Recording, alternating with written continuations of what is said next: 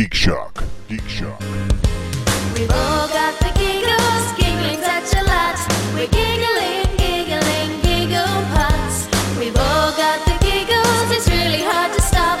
It's fun to giggle like a giggly pot. So, coming from the guy that ate, what was it, 3 or 4 plates? Mongolian place? 3. And you're complaining about tight shirts? Think you did it to yourself, sir? Yeah. I'm getting to that point, too. I think all no, you know what? Our clothes are shrinking. That's what it is. Cause I'm Sure. Same.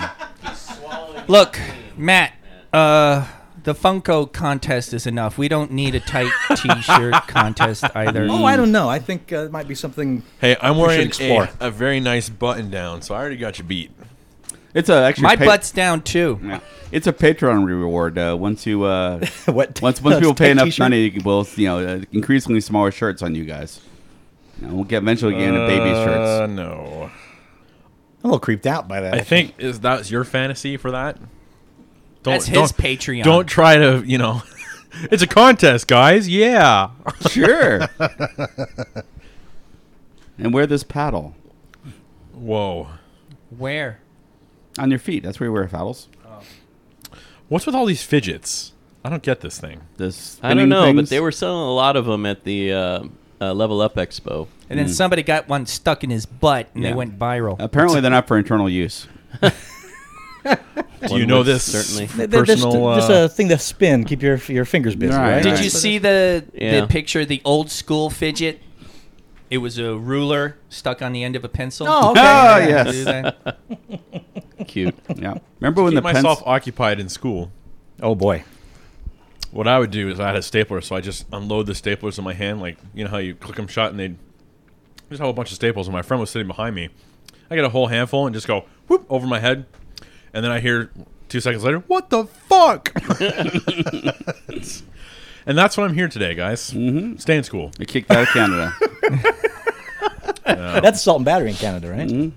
Oh yeah. Yeah, I'm on the run. See, that's why I'm here. Yeah. I'm RC. I told you. Did you say Grand told Step? you. Wow. Yeah, you convinced me, Andy. I was so skeptical, and now you brought me around. Yep. So what's next? Spilly? We'll see. I don't know. spinny. He's got a jar of some stuff right in front of him. Yes. It'd be awful if that spilled right there. Don't even. Renee. Don't even. Welcome, folks, to Geek Shock number 389. I am Master Torgo, 80s Jeff. Commander K. Fact check, Dandy. Maple Leaf Map. and we're here to talk Week in Geek. Oh, we actually have somebody sitting in right here.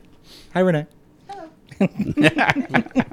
Well, there's someone here. Yeah. We have an audience of one today. Gentlemen, what geeky things you do this week? 2 things. I watched Heavy Metal, the original. Oh, wow. The movie, animated movie. Yeah, and Heavy Metal 2000. Brought back some memories. I didn't know there was a sequel. Yeah. It's not as good, but it's okay. Hey, Michael Ironside's in it, so Oh, okay. it's good. He voices the protagonist. Or sorry, antagonist. I remember the first Heavy Metal. Buddy and I, we were up late one night watching TV. Like, parents had already gone to bed. We're just watching TV, and that came on. And it was a risque, so it was like ooh. the most cool and bizarre thing we had ever seen. And it was like the first time you ever saw animated nudity. You're just like, wait, what? What just happened here? First not time just you that. saw it, baby. Male and female nudity. Not just that, though. The music. Yeah. Amazing. Oh, yeah. Well, Amazing. yeah. You had Sammy Hagar. You had Don Journey, Felder, you had, formerly of the Eagles, doing the theme song of Heavy Metal. Open Arms. I believe Open Arms Yeah. is was that the first place it was played, or was it? I don't know if it was the first That would have place. been. That would have been before Yeah. Well, it came out in Breakfast 81. or The original. whatever the fuck it was on.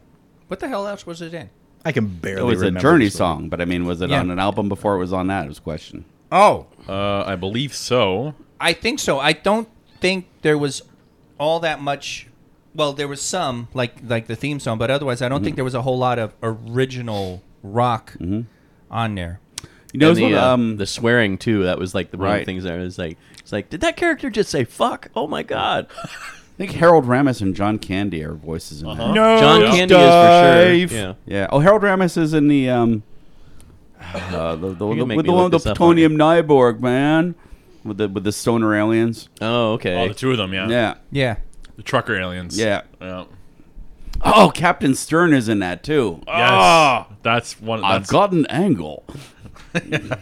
I can't remember a single thing about this movie. You need to watch that again. oh, it is Yeah, I good. should. I bought it when it had that very loud VHS release in the 90s. It was like, finally, on home video. For the first time, heavy metal. And I bought it. And I watched it once, I guess, and none of it stuck. And it's got that cover that you want to paint on the side of a van. Yes, definitely. The first actual nerd tattoo I saw, because tattoos have been a thing that's happened since I've been an adult. I mean, people were wearing tattoos. A lot of things have happened since you were an Yes. adult. Excuse me, People sir. had tattoos. Tattoos been around for thought- like 6,000 I know. years. I was gonna say People had tattoos. Don't you remember when you were They in the found it on the cave Iceman. But Iceman had tattoos. but tattoos were for like biker chicks and bikers when I was a kid, and sailors. And now, like everyone in Vegas, it's like everyone has them. So you're like, as a kid, well, I'm not in a true. biker gang, Right. nor am I in the U.S. Navy. Right? Nope. So I don't have any, except for yeah. Except for the... I have Little one, ruler I on the have inside one of your little thigh? blue dot on my hand where I stabbed myself with an airbrush needle by accident. Accidental tattoo? How long I have ago an was that? accidental tattoo. Only That you. needs to be the name of your tattoo parlor, Andy. accidental tattoo. And how long ago was that, Andy? That was probably 20 years ago, and it's still there. Wow. Oh yeah, you're not going to get rid of those Yeah. without laser. But Yeah, there was a girl I saw probably 20 years ago who had the Tarna tattoo on the back of her neck, and I was like, that's so Oh, yes. Yes.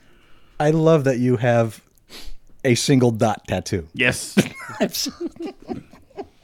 That's In so- the art and it's world, so that's totally Andy. code for something. Single Show that dot, and they know stuff about you. single Ooh. cobalt blue dot. He killed another artist. He's got the... cobalt blue. See right there. It's a minimalist piece. I can get behind that. Well, you could, but people would see you. Yeah. It's so small. It's so minimal. Andy's bio. He's a bad boy. That's right. I'm a criminal. Oh, which Single dot. I've actually meant to come out of the closet about my criminal past. Oh, okay. Oh, Because Coming out of the closet about your criminal past? Well, yeah. Well, hey, in another You know what I 8 mean. or 9 months, that actually may be very true. Yeah, it could be. So I ran into one of the shock monkeys at Bucket Show, and they said, "Oh, well, you should start telling people when you're busking on the strip." And I'm like, "Yeah, I should do that." And then I went to do it one day. I'm like, "I can't do this." because I am not allowed legally to be on the strip at the moment. To be on the strip On the strip, at all. not all. Really? Yes. you've Only been- you you've got 86 from the whole fucking road. Right? Yep. He shouldn't have spilled that soda on the cop. I got ticketed this spring. They were actually trying to get rid of all the buskers on the strip, and so I got ticketed for doing art. I'm a literal art criminal. I love the actual this story. ticket was improper storage materials, which was a table I was drawing because on. there's nothing else they could possibly Right. put on you. Well, and I felt bad about that, except one of the topless showgirls got the same ticket because her purse was on the sidewalk. Oh, Yeah, they were stretching. yeah, they were. And where'd you put your purse? Yeah, It's hanging on the back of my chair, my adventure satchel, all as right. always. the chair was The fine. chair was a problem. His That's adventure the problem. satchel. Yeah.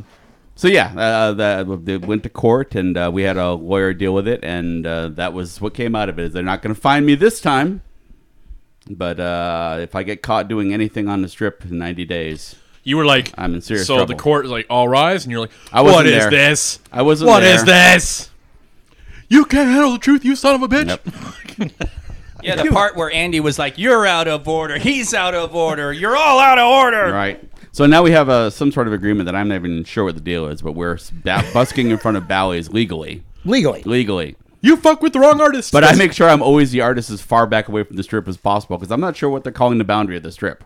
I see. So you're in the outdoor Yeah. shopping Middle of area. traffic. Yeah. All right, Well, guys. it's because it's a whole legal mire, Right, Of, yeah. the fact that technically, when you're on the sidewalks, you're on the casino's property because they Right. made the deals with them to expand the But roadway. we thought we were in the clear because the ACLU went to court for the smutters, the guys that hand out the little Right. cards for the strippers. The Smutters. Yeah.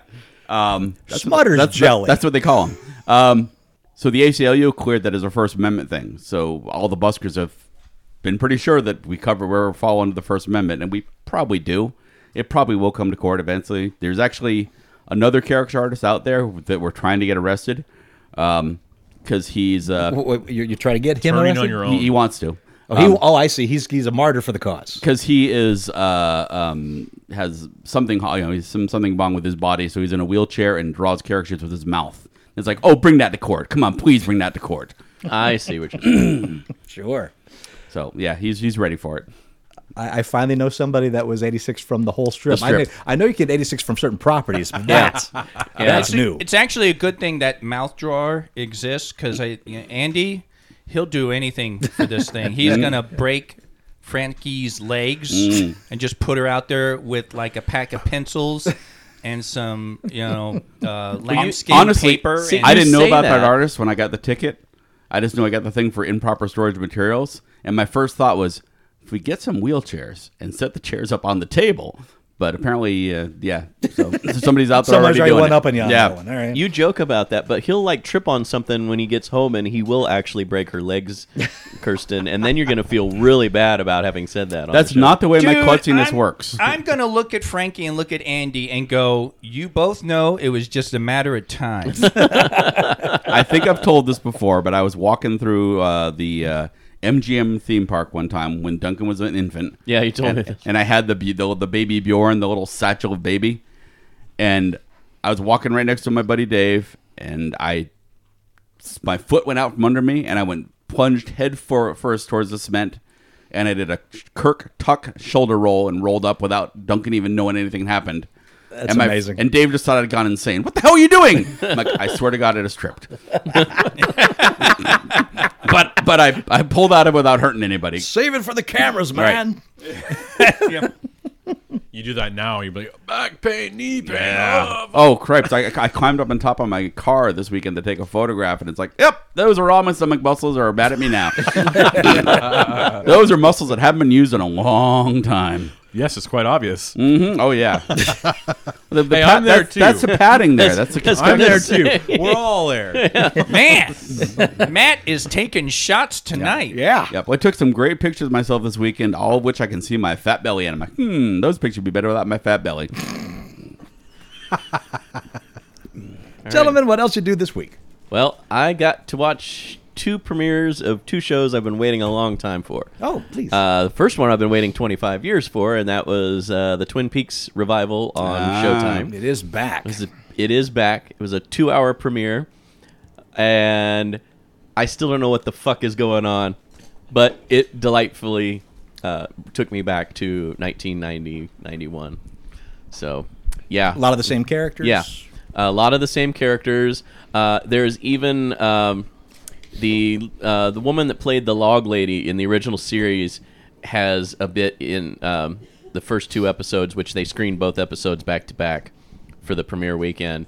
And sadly, she passed away like right after she did that. She was sick prior to, but they were able to get some scenes filmed with her prior to her passing. So that's cool that they were able to bring one more character in from the original series, and then they tributed the first 2 episodes to her and the guy that played Bob in the original series, who passed away like 2 years after the finale of the original series. So.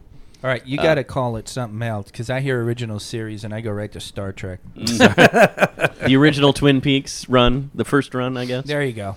Since this is supposed to be a continuation of The the pre-Firewalk with me. Yeah. Film Leaks. Twin Peaks OG. There you go. So yeah, it was really interesting. That's one you really have to turn off all noisemakers in the house to hear, because the sound design is so subtle that, like, here in our condo, when the AC kicks on, you have to crank up the volume. That was not working. I literally had to turn the AC off at one point because, like, Lynch's use of sound, it's so quiet. So, like, you'd have very subtle music in the background and, like, background characters with just really quiet dialogue, and then foreground characters that aren't speaking, robustly. Mm-hmm. And then all of a sudden, they'll get a little bit louder, etc. So, Have you just tried examples. watching with captions? That's the problem. Watching with the captions doesn't work because you miss all those subtleties. Well, some shows I've noticed will have the sound effects listed in the captions, and it's like mariachi music. Because very I did try quietly. that. I tried that for about the first half hour, and then I ended up rewinding it and then watching it without the captions. Because like one of them, it said crickets chirping, and then it said birds tweeting, and I'm like, no, that's really not what those sounds were. Because Even the closed captioner's like, I don't know what's going Yeah. on. I'm going to guess it's a bird. but Could be a anyway, frog, something like that. looks like the new series is going to be pretty cool. Cool. It's going to be Lynchian. And then the other one was 12 Monkeys. The series yes. returned on Sci-Fi, and it was brilliant what they did. Torg and I talked a little bit about it yesterday, but basically they took the entire 10-episode season and aired it across 3 days on Sci-Fi. Fun. So the full season, is there. And the reason it's brilliant is because it's kind of a way for Sci-Fi to compete with the binge-watching nature of Netflix, where they put the whole season of, whatever series it is that they're premiering out there for you to watch. So I'm only like 4 episodes in out of 10, but still, that's really damned impressive. And I like where they're going with the series. They're continuing that feel from the first 2 seasons. So That's season Terry 3. Metalis making it happen. Yeah. Season 3, 12 Monkeys, still holding up. So that's all. That's holding up to it's the similar quality of the movie. I mean, Oh, is yeah. it? Okay. Would you put it on par, superior, or less than the movie? I have to say, I think superior to the movie because it goes more in depth.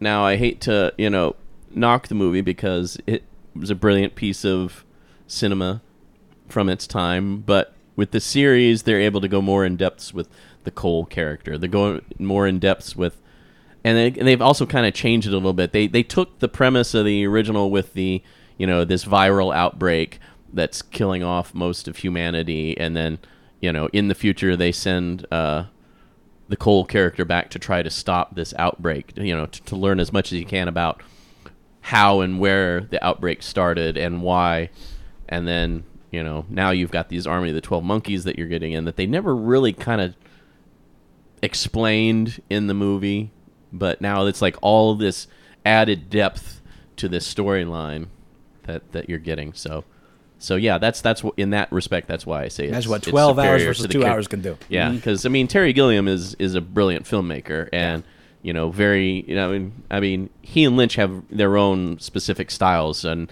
they're not conventional styles by any means. They're very bizarre. So if you like either of those guys, you'll get their material. That was one complaint I was seeing with Twin Peaks, is that a lot of people are like, this is just weird, it's just bizarre. I'm like, well, if you haven't seen the beginning of the beginning of the series in the 90s, you're not going to get going forward. You just aren't. So picking it up from scratch without at least seeing the movie helps explain a little bit. Twin Peaks Fire Walk with Me will still help bridge that gap. And Sure, then- but that's such a dark movie. I think it's all on Netflix now too, if I remember. yeah, right. I believe it's all on Netflix. Which Fire I Walk need with to Me? watch. I haven't. No, the series. Oh, isn't Twin it? Peaks? Something? Yeah, which I haven't seen. Actually, when that was on, I did not have a TV.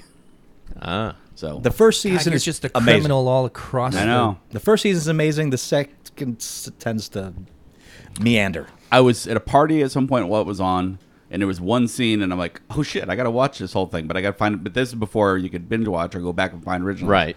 But there was a scene where he's leaning over a hospital bed talking to somebody, and somebody's trying to unfold a chair behind him, and he's like, the chair thing is getting louder and more obnoxious, and finally he stops in the middle of his interrogation of the person in the hospital bed and slowly, patiently explains how to unfold the chair.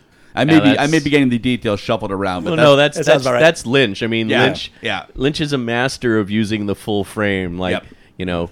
the foreground characters are having a conversation. Well, that's kind of what I was referring to with the sound design earlier. It's like you'll have a character having a conversation in the background while the foreground character is talking, but the conversation in the background is easily as important as the conversation in the foreground. Right. So you might have to rewind the scene a couple of times Yep. to get all the layers that he puts in there. Yep. And then, but yeah, Gilliam's like that too. He, just the odd framing and the playing with the depth of field. So right. With you're Gilliam, seeing sometimes stuff. I mean, often when you see something off frame, you're like waiting for the monster to pop out of an empty space. Doesn't always happen in a Gilliam thing. And if I remember correctly, Gilliam used to like to use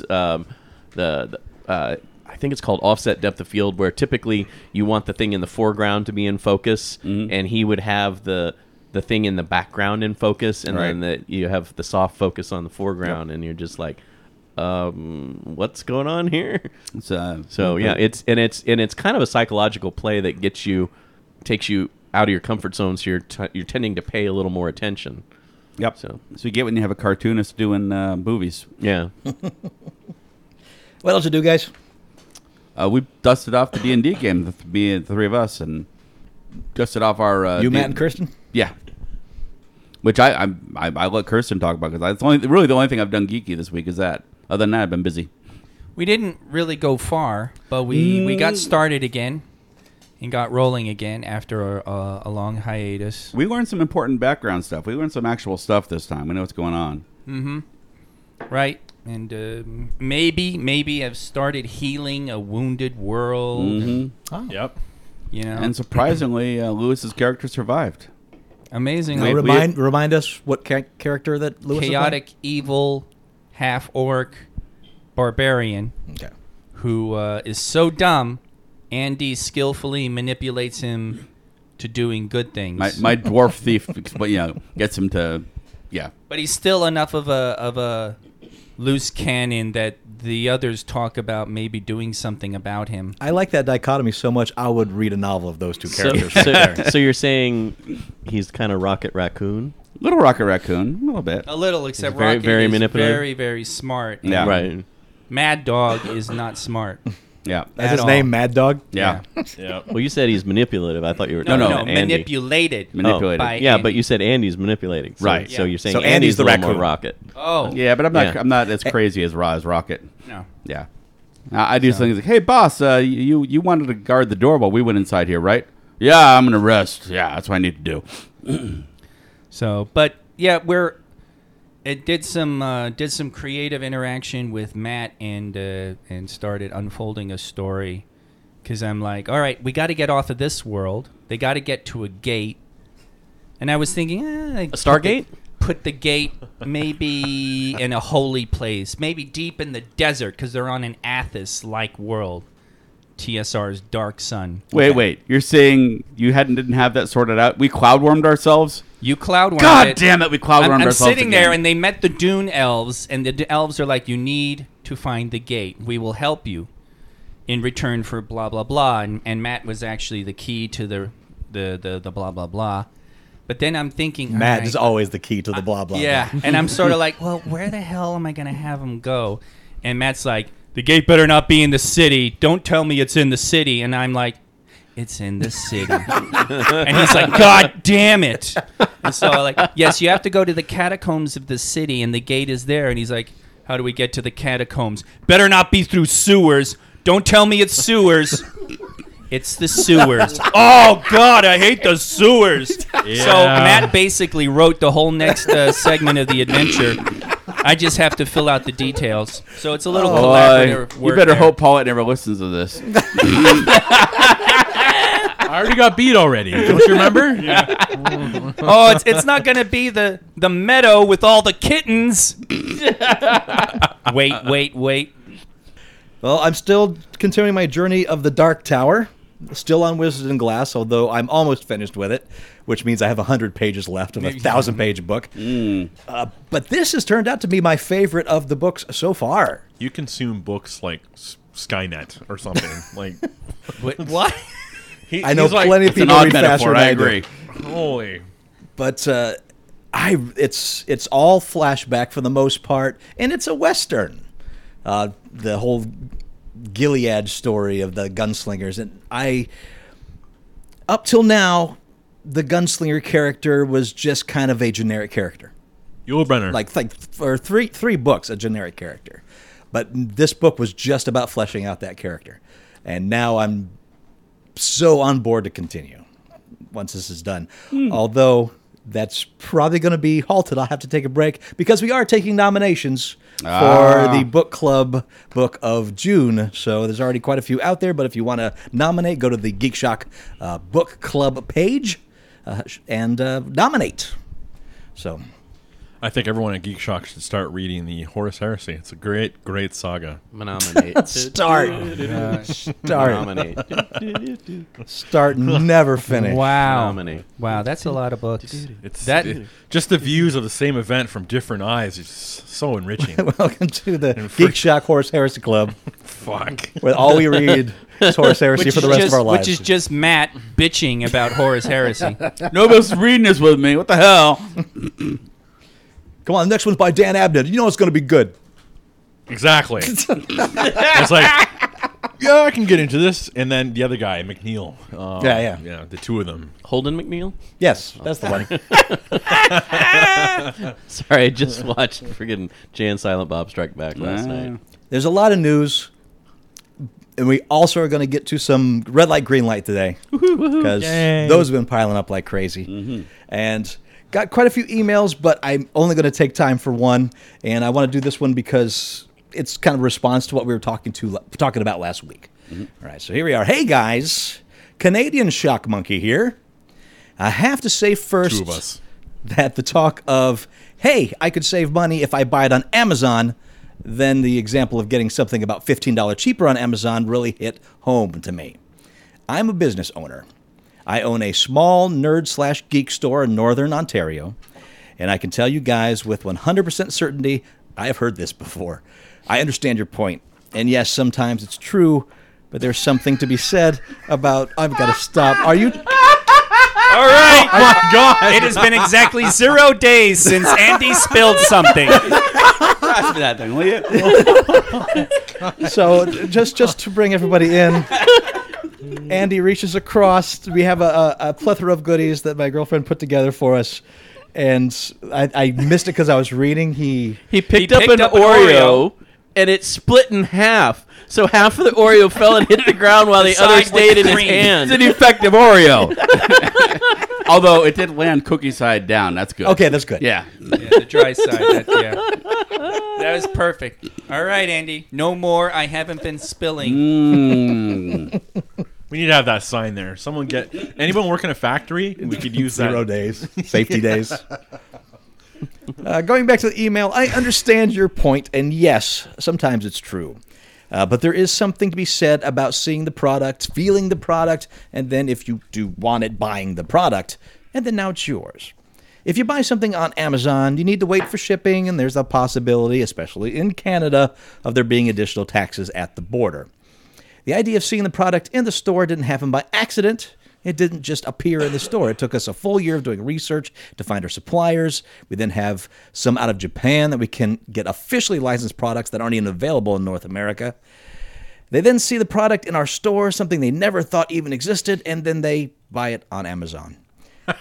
We do our best to get the prices as close as we can to places like Amazon, but I do believe that the amount of work we put into getting these products, especially how it's just me and my fiance, has got to be worth something. We're not running to the store because we think we can make millions. We open the store because we're huge geeks and want to make our town a much geekier place. Now, as for Tim Hortons, yes, there is such a thing as a beaver tail. Ah. It is popular in Ottawa, and it's like a funnel cake. But the batter gets deep fried flat like a beaver's tail, and then you top it with anything you want. Nutella and bananas topped with icing sugar is my favorite. And yes, Tim Hortons is a staple in Canada. It is named after Tim Horton, the famous hockey player. Oh. And the donut holes are called Tim Bits. My problem has always been, why do you name something Tim Bits after someone who died in a car accident? Oh. Oh, that Canadian humor. Those guys are a laugh What's riot. dark, eh? Little side note, in Wayne's World, when they go to Stan Mitka's Donuts, that whole thing was inspired by Mike Myers is Canadian, and that was his kind of homage to Tim Hortons. Okay. So I didn't know if anybody knew that. I but call that's- bullshit on these beaver tails. I've never, ever seen them. Well, I was going to say, the way he's describing it, the picture that my friend Marty put up makes more sense, and I still haven't had a chance to text him and ask him about it. So, Anyways, love the show. Mo. P.S. Thank you to all the Shock Monkeys who like our Facebook. Hold on. Oh, okay. Are you scratching your back with the fucking Morning Star? Really? no, Yes. it's a mace. Matt, you're actually he has been doing that for 5 minutes, waiting for someone to comment. I kept my mouth shut because I know better. You had to fucking take the bait. Oh, I'll take the bait, Andy. Are you playing with the mace, Andy? Really? The funny part is That encourages him. I didn't plan that one. I really was. yeah. I really didn't have you back. That's why you looked at me with that fucking look you give. Actually, I where looked you at were Ren- like, ask me about this. I looked at Ask me Renee about first this. thinking, Come on. should I ask Renee to scratch my back? No, that's just rude in front of people. No. So I went to the What? mace. That would have been a touching moment that we all would have pounced on, but that would have been different from this. How? Were you just trying to find the least embarrassing thing to get called out on? No, And that's it's not Andy. Pretty much, yeah. I This can is either the guy who scratch my just dropped back an with Oreo the on the mace, floor. or I could have my girlfriend scratch my back. Which one am I going to get less grief for? Or I can grab choose another the Oreo. mace. Anyways, love the show, Mo. P.S. Thank you to all the Shock Monkeys who liked our Facebook page. Kirsten did too. We are now working on a website. Such an awesome community. This is Mo owns a Mojoverse in Sudbury, Ontario. The Mojoverse. Okay, I yeah, like that. That I was like actually that. that looked pretty cool. It's funny. Matt's comment is hilarious. You always get people who will climb up your ass when you when you portray another country as a monoculture. Monoculture meaning the culture is uniform. Right. Everybody there does the same thing, blah, blah, blah. But I love it when natives of said culture proclaim monoculture. So it's like beaver tail. That bullshit. I've never seen that before. And it's like, you've got a whole country, right? I mean, it would just, it'd be, I don't know, it'd be like Voodoo Donuts. Who does that? deep dish pizza. There's no deep dish pizza in America. But the thing is, he's from the same area as me. That's why Sudbury's not far away from where I grew up. Really? I thought, this wasn't Ottawa where they only have government? Ontario. He said Sudbury. Ontario. Oh, that place. Sudbury, Ontario. Yeah, that is a monoculture. You're right, man. Fuck this guy. No, I'm just kidding. It's really funny because He'll apologize. the to way you. he describes it, it sounds like a waffles and ice cream variation type thing. Sounds like something none of us need, but all of us want. Yes. You know, Oh it's- my it- God, Andy. That's a new Geek Shock shirt. Well, talking about his shopping and then the Amazon thing there, I think if they remember, this stems out of my visit to Level Up Expo and seeing all the different vendors. And, vendors have historically had pretty high prices, I'm not going to lie. But the beauty of back in the day is you could negotiate them down. And a lot of times they were the only way that you had access Right, I to was some going of to say these collectibles. that's what vendors were made. They have stuff that you're not going to see anywhere else, and it's all Yeah. in one place. Yeah. And now you can't even negotiate with them. They're like, nope, yeah, that's the price. Well, that's what I was just gonna say. Like it used to be, especially like on the last days, they didn't want to pack that stuff up and ship it to Right. their next place, so they'd have a little bit of wiggle room because sometimes they'd mark it up 200-300% because that would give them a little bit of wiggle room on negotiating on that final day. Well, now it's been my experience going to these various conventions that they do not come down in price and they won't negotiate with you. So, there's still maybe one or two that will, but that's, I think that was kind of why I had spoken about, buying it on Amazon. Because I do still purchase stuff from my local comic book store at sometimes 3 times the price that I could get it for on Amazon because I'm wanting to 3 support. times the price. Local Yeah. is getting fucked anyway because Yeah. Amazon, I mean, Jesus. A lot of Is it times- like this the first year they're posting a profit? Yeah. They're deliberately underselling. It's like Yes. when Walmart Yeah. opens up its superstore and they spend a couple years driving out the local business by underselling, and then when the local business is gone, there's a price correction and everything goes back up in price. Yep. Maybe Right. even gets worse. And whatever savings you got from going to Walmart is destroyed, and you have no other place to go. What we're saying is buy nerd and buy local. There you go. If you can. Remember, Andy, on Facebook, I actually had to get some special light bulbs. And I said, well, I posted, hey, friends, I found the bulbs on Amazon for such and such a price, but there's a local bulb place that's a little more expensive. What do you think? should I go local or just go the online retailer? And our Andy and Heinz mutual crazy anarcho-capitalist libertarian friend just came in with, fuck those, that's right, fuck the online retailers, yeah, fuck those guys, they don't, no, fuck, you know, and it was just... Which was all Kirsten needed to go, oh, yeah, buy local. Yeah.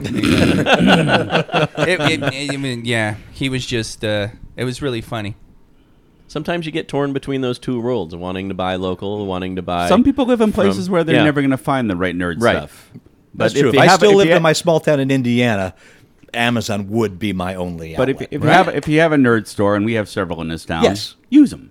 And, you know, sometimes I'm not going to pay $300 for a collectible that I know that I can get for $75. Right. I'm just, that's, Yeah. you know... Yeah, Well, you there's reasonable profit margins, and then there's gouging, and and that's what I've been experiencing with like a lot of the conventions is they're just at the gouging level. And now. Ralph knows us, and he'll save the stuff he knows we want. Yeah, exactly. You work hard for your money. See, I got burned on the Galactus from ToyCon. So you Right. better treat them right. And I kick myself because I should have checked Amazon right then and there. I had my smartphone in my hand, but I'm like, hey, Paul, is this a good buy? And he's like, yeah, man, this is a good buy. So I'm like, okay, pick You're it up. still burning from that. Yeah, it pissed me because I went on Amazon like so you're 2 not weeks mad later. at Amazon. You're not mad at the retailer. You're mad at Paul. No, I'm mad at the retailer. Yeah. Well, he didn't no, see the Paul retailer, collecting the his retailer. 10% after he Oh, walked and off. you know what? That's another thing. Is a lot of these vendors that are going to conventions, they have online stores on Amazon now too. So sometimes you'll go and then you'll be looking for something specific. Oh, what are you looking for? It's like, oh, here's my online shop. Go in there. I probably have it there. Like, but you don't have it here. Oh no, it's you know, it's probably back in my warehouse. It's like, I oh. work for my money, so I want the best deal possible. So I support online business, but I mean, to a point. Like, I don't want to run everyone out of town, but It's finding that right balance, you know, Sure. supporting local and then also not allowing yourself to get overcharged too much. A little bit's okay. Too much, that's where you draw the line. My problem is when I go to the local comic shop, I never just get what I came in for. Oh no, and I don't think anybody does. That's how they cannot get say, you. Yeah, I cannot say no to that kind of temptation. Go in for one thing, I walk out with like 3 omnibuses and freaking 5 trades that I had no plans on getting. Look, I found the comic book story of Tetris. That's where True where story. poverty works in and a my couple favor. of collectible figures. All right, gentlemen, let's get some news so we can get to some green light. News you don't give a shit about! All right, fine. it's the same time every time, Andy. Sometimes he skips by. Sometimes it isn't any of that. That's a good point. That's a fine point. Just because of that, now he's No, going to it's do not. like a whole episode of news you don't give a shit about. You're always Thank you, doing Andy. Why would you cloudworm us like that? Beware the cloudworm. News you don't give a shit about. Universal Pictures' reboot of its monster universe, kicking off with The Mummy next month, has been rebranded as the Dark Universe franchise. Okay. That's the official name. Next film in the monster franchise will be Bride of Frankenstein. It's to be helmed by Bill Condon, who's director of Beauty and the Beast, for a February 14th, 2019 release, Valentine's Day. Aww. David Cope, who writer of Jurassic Park script, will write the script. While Universal had originally planned to release a new Dark Universe title on April 13th, 2018, this apparently will no longer be the case. Studio has also released a group shot confirming Javier Bardem for the Frankenstein's monster. Assembled in the pick are Tom Cruise, that's the Mummy's Nick Morton, Russell Crowe as Dr. Henry Jekyll, Sophia Boutella, the Mummy, and Johnny Depp, the Invisible Man. Oh, that could be fun. So the Dark Universe moves forward, but the next movie won't be till 2019. Okay, that's what we don't. That's probably don't give a shit about, because otherwise that sounded like not of all those. All that right now, everything having to do with its own cinematic movie universe until it's proven itself, Right. is going in news you don't give a shit about. I'm gonna get the facts wrong in this, so I don't want to say it. But Go ahead. There's a meme out there about the new Mummy franchise, and it's like I don't want to see the Mummy franchise. I want to see the camera face on Brendan Fraser, watching them reboot the series. He's starring a guy who's older than him, or 2 years younger than him. Or something. They're very close in age, apparently. I can see them going in the whole. This whole new Mummy thing is definitely a different direction than that whole Yeah. Brendan Fraser. It also that looks was like it's- that was an Indiana Jones spinoff more than it was a Mummy movie. And this when it looks comes like down this to is it. a modern take. Looks like it takes place in modern Yeah, times. right. If it's going to be Frasier, it might as well be his character, and then the timeline is fucked. So if you're going to Right. put Frasier, but then do a different character, I can see Suits right. hating that. Yeah. So it's so I can see the new broom sweeps clean. on this. Yeah. New broom, Tom Cruise. News There's you a don't witch give a shit movie, about. too? With Resident Evil, the final chapter now hitting Blu-ray, Variety reports a reboot of the Resident Evil franchise Like we couldn't see that coming. with 6 new films planned. What? No word in which direction they'll take the rebooted franchise. Franchise has been around for almost 15 years, easily one of the most successful video game to film adaptations. Across 6 films, the franchise accounted for $1.2 billion in the global box office. Now, here's where it gets a little more interesting. James Wan, the guy that's directing Aquaman, created Saw, directed The Conjuring, will be producing the new look Resident Evil, working from a script written by Greg Russo, who wrote the upcoming Mortal Kombat movie. The new film will feature an all-new cast, so we've officially seen the last of Mia Jovovich as Alice. No more Lilu. So, yeah, no more Lilu. Multipass. Now, The studios really are stuck in franchise and reboot mode, aren't they? there's good monies in successful franchises. Yeah. And It's a safe bet most of the time. So let's face it, the Resident Evil films as they have been, except for sharing names of certain things, have almost nothing to do with Resident Evil. yeah, They're its own creature.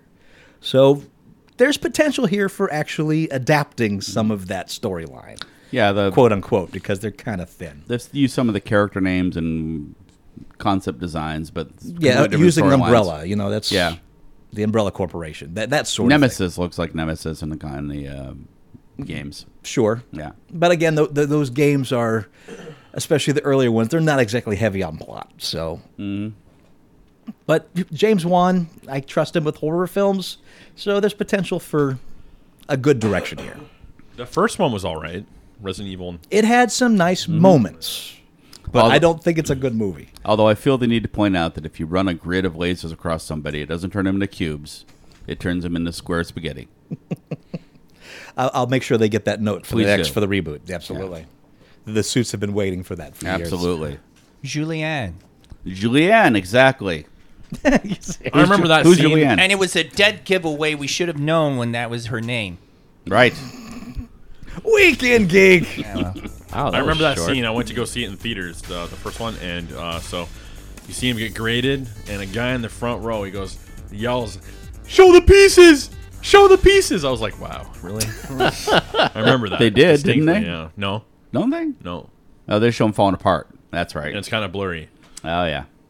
Well, CG was still working its way up back then. Yeah, They could do Oh. it now. Back then, not so much. Although Fifth Element, the CG stuff in that still holds up.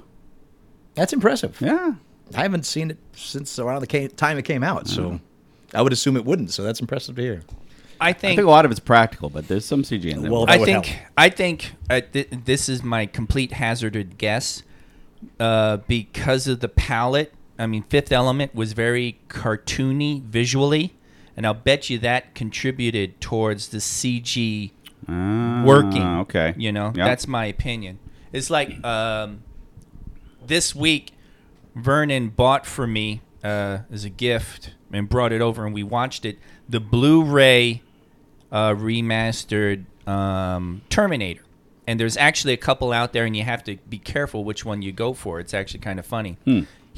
Vernon's Vernon. He found the right one. He brought it over. Crystal clear. Incredible imagery.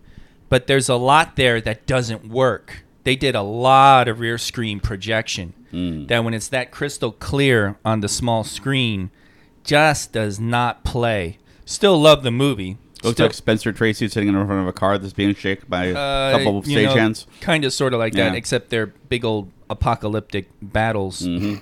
But yeah, I mean, but I think the cartoony, I'd be willing to wager that the visual nature of Fifth Element probably goes a long way towards helping, because a lot of times, a lot of times it does not hold up. It just it won't survive the passage of time. Remember Dick Tracy when that came out? Oh, wow. They made yeah. a big deal about them sticking to the 6-color palette with that. Yeah, Yeah. yeah. And that was like probably the first one where they really made a deal about the 6-color palette. And that was fun. It was Yeah. the brightest colored movie that I can remember from back then. Yeah. I mean, it just, Although like- it was dark. yeah, it was a dark film, but Yeah. brightly colored dark film. Yeah. Yeah, but now you have Guardians. Yeah. That's a primary color freaking movie. Until Guardians came around, the most brightly colored film that I saw, only the previews of, Speed Racer. Oh. Yeah. that's Speaking true. of Dick Tracy, I still have my sneak preview T-shirt Oh, from wow. that, where the I saw it first shirt, and it's still in pretty decent shape. You hold on to that. It's going to be worth $2 more. I've retired it from being worn because it's just Now it's a wall hanging. Well, no, it just Now it's it was art. getting to the point where if I washed it a few more times, it would start to deteriorate. So Nice tight shirt. no, it wasn't tight. It was the screen printing I'll bet it's was tight. starting to show its age. So I retired it. Now that you mention it, you're the one who works in a restaurant. Mm-hmm. You're the one who's in the best shape. How does that work out? I run around in circles about right. 6 miles a day, I'll do it. and I pull around a big heavy cart. So All right. that's fine dining for you. Now I want a dining montage. Yeah. Dun, dun, dun, dun, dun, oh, dun, that dun, would dun, be dun. brilliant. God, I'm going to steal that now.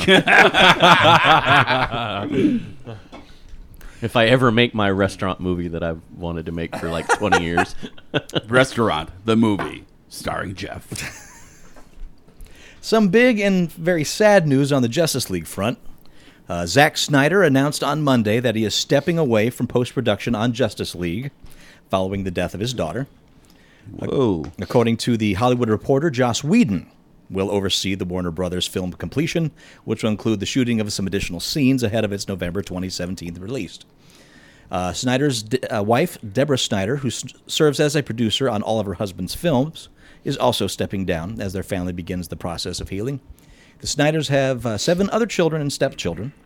Snyder's 20-year-old daughter, Autumn, from the previous marriage, committed suicide in March. Oh. The aspiring writer was attending Sarah Lawrence College, and the tragedy was initially kept private, except for a close handful of family and friends. The Snyders took a 2-week break from working on Justice League, with Zack intending to see the project through. He said, "In my mind, I thought it was a cathartic thing to go back to work, just bury myself and see if that was the way through it. The demands of the job are pretty intense. It is all-consuming, and in the last 2 months, I've come to the realization I've decided to take a step back from the movie to be with my family, be with my kids who really need me. They're having a hard time, and I'm having a hard time." After screening a rough cut of Justice League for some fellow filmmakers, Snyder decided he wanted to shoot some additional scenes and recruited Whedon, who is working on Batgirl for Warner Brothers, to write them. Now, Whedon will direct those sequences as well. Warner Brothers Pictures president Toby Emmerich, who said that what the Snyders are going through is unimaginable, explained, "The directing is minimal and had to adhere to a style and tone in the template that Zack set. We're not introducing any new characters. It's the same characters and some new scenes. It's handling a baton to Joss, but the course has already been set by Zack. I still believe that despite this tragedy, we'll still end up with a great movie." Snyder believes the same. Quote, "I want the movie to be amazing, and I'm a fan. But all that pales pretty quickly in comparison. I know the fans are going to be worried about the movie, but there are 7 other kids that need me. In the end, it's just a movie. It's a great movie, but it's just a movie," unquote. I'm glad. I hope they don't go away from that dark gritty because I like that. I'm probably the minority You are. at that, but No, I like the dark gritty too. I'm not saying it doesn't have story problems and character problems, yeah. I think it but I will- like the tone. I think it will work with. I mean, it clearly would work with Batman. I think it'll work with Wonder Woman. I still don't think it works with Superman, but I think some of the other characters it could work. Flash is such a overwhelmingly positive view of the world character. I don't know if the dark gritty will work, but if they play him in properly, he could be that ray of hope in an otherwise overwhelmingly dark film. Yep. So it could work out properly. I think that Aquaman will be bright and cheery. Sure. This is how evil our world is. I saw that story. Clicked on someone on Reddit. there's on your the comments. problem. Click on the comments. And I'm Oh, like, yeah. That was Go your to first Reddit? mistake. their very first comment was, "Oh, she must have seen Batman v Superman." And I was like, Oh. "Wow." Jesus Wow. fuck. God. And then I went, Good "Wow!" God. again when I saw all the upvotes. Don't It's- feed the trolls, I was people. like- Don't Yeah. feed the trolls. Man, yeah, it's like Andy with the mace. Don't Right. don't do that. That article actually does not point out also that Warner's actually offered to show you what the beyond politics this situation is. They apparently actually offered to push the release date Wow. back to give Snyder some time. That's big. And he was just, that's huge. And I read one article that said that they did that. So he declined. I mean, it's a common coping mechanism. A lot of people do that. They throw themselves into work Yeah. trying to take their mind off of it. And the problem is that all it just does is delay the inevitable. Well- Inevitably, the emotional nature of that Not is always. gonna Some overwhelm people it you. works for. 7 fucking kids, 7 other Yeah. kids. That's a lot. And especially because usually in that I'll work through it. Yeah. It's because there's someone else who's picking up the load. Right. But if she's producing the movie as well, and not executive producer, which in many ways is just Right. the title. Right. If she's producer, she's there too. Right. So I can totally see this being a legitimate. Because, there is a cynical side where you could sort of look at it as, this is Warner's gently pushing him to the side and they're using this. But no, it really, I mean, it's a sad story. Yeah, really, and he was one of the nicest interviews that we did back in the day at Comic-Con. In fact, one little bright moment of we had quite a interesting setup with his interview that we got there early for our appointed time. We kept getting pushed back. We got in, and then they kept cutting our interview down while we were trying to do the interview. And this guy actually stood up at one point and said, let them ask their questions. So, it was really nice of him. In fact, we had like one last question when they were trying to cut us off. He's like, no, ask your question.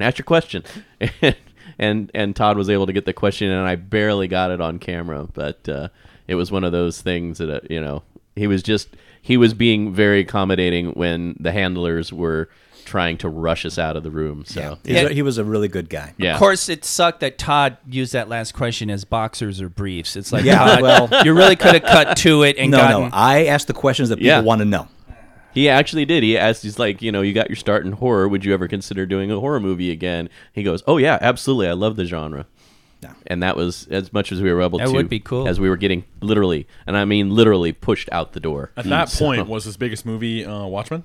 Yes, yeah, that was a- the Watchmen. In fact, they gave us a free copy of the Blu-ray. Wow. That had just come out and was our screener. And I love that movie. it's like it's funny because like the first handler was super accommodating. She's like, "Oh, if you need any assets, any film clips, etc., just let me know. I'll email them to you, or email you some links to our website where we have that for press." And then the other lady was just nasty. It's Who like, are you? You need to get in. Show what? Okay. Well, no, We got treated nasty by a lot of people It at wasn't just Comic-Con. us though. It was other people too. But depending on where you are in the food chain, you're like, you got 3 minutes. Okay, now you got a minute and a half. Now you're done. And it's like, wait a minute, we haven't even started recording yet. Anyway, that's another story for another time. But no, that's terrible tragedy for anyone to go through, and he's doing the right thing, stepping away because he said it perfectly. It's just a movie. Yeah. I wish the best for him and his family. Yeah, absolutely. And let's get all the sad news out. Sir Roger Moore, Oh. Yes. the man who wore the mantle of James Bond longer than anyone else, died of cancer, age 89. It was like 74 to like 83 or something. 73. 73. Live and Let Die, The Man with the Golden Gun, The Spy Who Loved Me, Moonraker, For Your Eyes Only, Octopussy, and A View to a Kill. So, and as they say, your first Bond is your Bond. Yeah. He was my first Bond. He's by far the goofiest of the Bonds. But And how? I loved his style of goofiness. It was an intense practice aloofness. It was. It was. Yeah. That's eloquent. I like Well, I mean, it's there are certain personality types that deal with stress in varying ways, and I always took it that his take was, here's a guy that has to do these impossible jobs all the time, highly stressful, highly, risky jobs, and he's approaching it from that sort of aloofness as a coping mechanism. So that's how I always took his interpretation of Bond. And it was a little quirky. That was where we were starting to get into the plethora of the gadgets. Mm-hmm. It was towards the end of Connery's run. In fact, Diamonds Are Forever. Why is everybody pulling their phone out? I'm holding mine up for Okay. the preview thing. I'm not shooting anything. But yeah, and that was it was sad to hear. And like I said, it's funny. I see a lot of people's comments saying, he may have only been the third person to play Bond, but he was my Bond because he was the Bond that I was, the most exposed to growing up. Right. So. There's a story I want to share from Facebook poster Mark Haynes that I absolutely fell in love with. His story of when he met Roger Moore. All right, I'm going to read directly. As a 7-year-old in about 1983, in the days before first-class lounges at airports, I was with my granddad at Nice Airport and saw Roger Moore sitting at the departure gate reading a paper. I told my granddad I'd just seen James Bond and asked if we could go over and I could get his autograph. My granddad had no idea who James Bond or Roger Moore were, so we walked over and popped me in front of the Roger Moore with the words, "My grandson says you're famous. Can you sign this?" As charming as you'd expect, Roger asks my name and duly signs the back of my plane ticket, a fulsome note full of best wishes. I'm ecstatic. But as we head back to our seats, I glance down at the signature. It's hard to decipher, but it definitely doesn't say James Bond. My granddad looks at it, half figures it says Roger Moore. I have absolutely no idea who that is, and my heart sinks. I tell my granddad he signed it wrong, and then he's put someone else's name, so my granddad heads back to Roger Moore handing the ticket, which he'd only just signed. Oh, that's great. I remember staying by our seats and my granddad saying, he says you've signed the wrong name. He says your name is James Bond. Roger Moore's face crinkled up with the realization, and he beckoned me over. When I was by his knee, he leaned over, looked from side to side, raised an eyebrow, and in a hushed voice said to me, "I'll have to sign my name as Roger Moore, because otherwise Blofeld might find out I was here." He asked me not to tell anyone that I'd just seen James Bond, and he thanked me for keeping his secret. I went back to our seats, my nerves absolutely jangling with delight. My granddad asked me if he signed James Bond. No, I said. I'd gotten it wrong. I was working with James Bond now. Damn. Many, many years later, I was working as a scriptwriter on a recording that involved UNICEF, and Roger Moore was doing a piece to the camera as an ambassador. He was completely lovely, and while the cameramen were setting up, I told him in passing the story of when I met him in Nice Airport. He was happy to hear it, and he had a chuckle, and he said, "Well, I don't remember, but I'm glad you got to meet James Bond." Yeah. So that was lovely. And then he did something so brilliant. After the filming, he walked past me in the corridor, heading out to his car. But as he got level, he paused, looked both ways, raised an eyebrow, and in a hushed voice said, "Of course I remember our meeting in Nice, but I didn't say anything in there because of those cameramen. Any one of them could be working for Blofeld." I was delighted at 30 as I had been at 7. Oh, man. What a man. What a tremendous That's man. great. That was great. That was great. I really liked Daniel Craig's. He did he had a picture of himself with Moore at some function or something, and Craig just captioned it with, "Nobody did it better." Oh, Oh, that's nice. Very, that's very nice. lovely. That's really nice. Very, Story's very a lot classy. better than my childhood meeting with one of my idols. Uh-oh, what happened to your meeting? Tim Horton punched him. No, Right in the bits. but it was a hockey star. Okay, what happened with your hockey star? Who, what, when? He played for the Montreal Canadiens, Rocket Richard, Okay. one of the all-time greats of the game. I'm following him around, 10 years old me. Okay. In the arena, he's playing in an old timers game now because he's out of the game for many years now. Me and this other kid I didn't know were like, yeah, can we get an autograph? He's just walking, stops, turns, get the fuck out of my face, turns around and walks away. I was like, wow. Wow, you weren't even in his face. You were in his butt. So I have like Frank Mahovlich. All you Canadians out there will know these names. Frank Mahovlich, everyone, all signed except that motherfucker is the only one blank. And that guy's not Canadian, right? No, he is. What? But A Canadian was rude? He's from Quebec. Oh, okay. So, but Well, I mean, wait a minute. Matt. Are you sure he said "get the fuck out of my face," or he didn't say some heavily Maurice, accented Maurice French the Rocket thing? Richard. No, he said that, and the guy's dead now. Matt. But I can never get that. Matt. What? He had to tell you that. Otherwise, both Oh, men would have known. okay. But little 10-year-old me was so mad. Well, at least you were mad. It would have been a sad story if you'd been crushed or something. Jane Seymour had a really nice tribute to Roger Moore too. Very much like that story, but it's if you find it online, folks, read it. It's really really cool. But nice tribute to Roger Moore. I was not a big fan of the Roger Moore James Bond, but I always heard good things about him as a person. So always, What about him well, as a it's saint? funny. Did that work for you? Which what? The Saint? I hadn't seen The Saint. Okay. It's funny because it's just like what we were talking about earlier. It's you always remember your first Bond. When I started catching them, I caught them on TV, usually like on ABC, and of course they were edited for television. So, watching them on television until they started, because it was always the Roger Moore ones. When they started airing the Connery ones, I was like, "Who's this guy?" It's like, why did they replace James this Bond with jagoff? another guy? And that was, when I was really young, I didn't realize that Connery and then Lazenby had come. You see, right now, Sean Connery was penning a nice tribute to Moore, and suddenly he went, fuck this, and crinkled it up and threw it away. Well, Connery was famously critical of Moore's portrayal of Bond I'm in an interview. shocked. Yeah. And interestingly, Roger Moore, critical of his own performance too, said that Connery and Daniel Craig were the best Bonds, and he placed himself about fourth. He said I'd say Right it above was George Lazenby. yeah. No. After Lazenby, he said. Oh, wow. He said Sean Connery, Daniel Craig, Lazenby a little bit better than me, and then me. Right now, Pierce He- Brosnan's that's putting where on he lipstick. raised. That's where Wow. he rated himself in the grand Timothy scheme Dalton's of things. like, so. hey, Yeah. Remember me? Hey, I did too. hey! Netflix has greenlit The Dark Crystal: Age of Resistance. This new series is said to be a prequel to the 1982 cult film The Dark Crystal and will feature a number of fantastical creatures created by the famous Jim Henson's Creature Shop.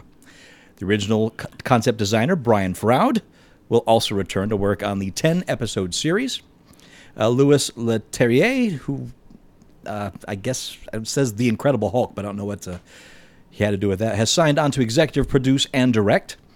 As far as writing is concerned, co-executive producers Jeffrey Addis and Will Matthews from Life in a Year will head up the writer's room along with Javier Grillo Marxach, who apparently You works probably on... butchered that name. No, it's Marxach. Marxach. You got to get that Klingon. phlegm in there. It's a Klingon. Yeah. Okay. He's a writer on Lost in the 100. So these are all working on The Dark Crystal. I'm blown away that we're getting another Dark Crystal. Yeah. Especially as a 10-episode series on Netflix. It was a fine movie, but it's just, it's just, I am surprised too. It's a movie near and dear to my childhood. Right. But And- your childhood. Yes. Yeah. It's beautiful. I love the puppetry in it. And I would love to explore that world further, but I never thought I would. Right. In fact, when they announced they were doing a movie years ago, Brian Henson, and that fell through, so Brian Henson announced that it was going to be a comic book series, Power of the Dark Crystal. And I'm like, well, I guess that's that. All right. So this is just out of left field and very happy. Do you have the Labyrinth news in there? At With the the casting news? Because now that you mentioned Brian Froud. The that is some things I know that I usually don't do casting news unless it's finalized Gotcha. or they're Right. in negotiation, Right. contract negotiation. I think the Brian Froud one's pretty solid, which I love. Yeah. The fact that he's doing a bunch of the puppetry, and he's the baby in the first one. Yeah, and apparently, like I said, it's all falls. What's in his the rumor. father's name? No, it's Toby Froud. That's what Toby you're thinking. Froud. That's what I'm thinking. Okay, of. yeah, Toby okay. Froud. Sorry, Yeah. Good God. That's why you guys think You Brian made Froud. Todd work on that one. it was fun. Got to watch a Gears burn. But yeah, the Labyrinth stuff, it's all in the rumor category technically. Because, Yeah. the last thing I read is that they were this close to signing Jennifer Connelly. Although the and rumor that they had is- Johnny Depp going to be replacing Bowie as the Goblin King. The rumor is that Yeah. Commander K has cast it. Yeah. That's going to be Lady, Lady Gaga. Gaga. Yeah. Hey, man, They listen to the show, man. that they do. We're making great things happen for other people. Right. we're cloud warming labyrinth. Tom Hardy, actor from The Revenant, Mad Max Fury Road, has signed on to star on the Venom solo spin-off from Sony, which will be directed by Ruben Fleischer, director of Zombieland.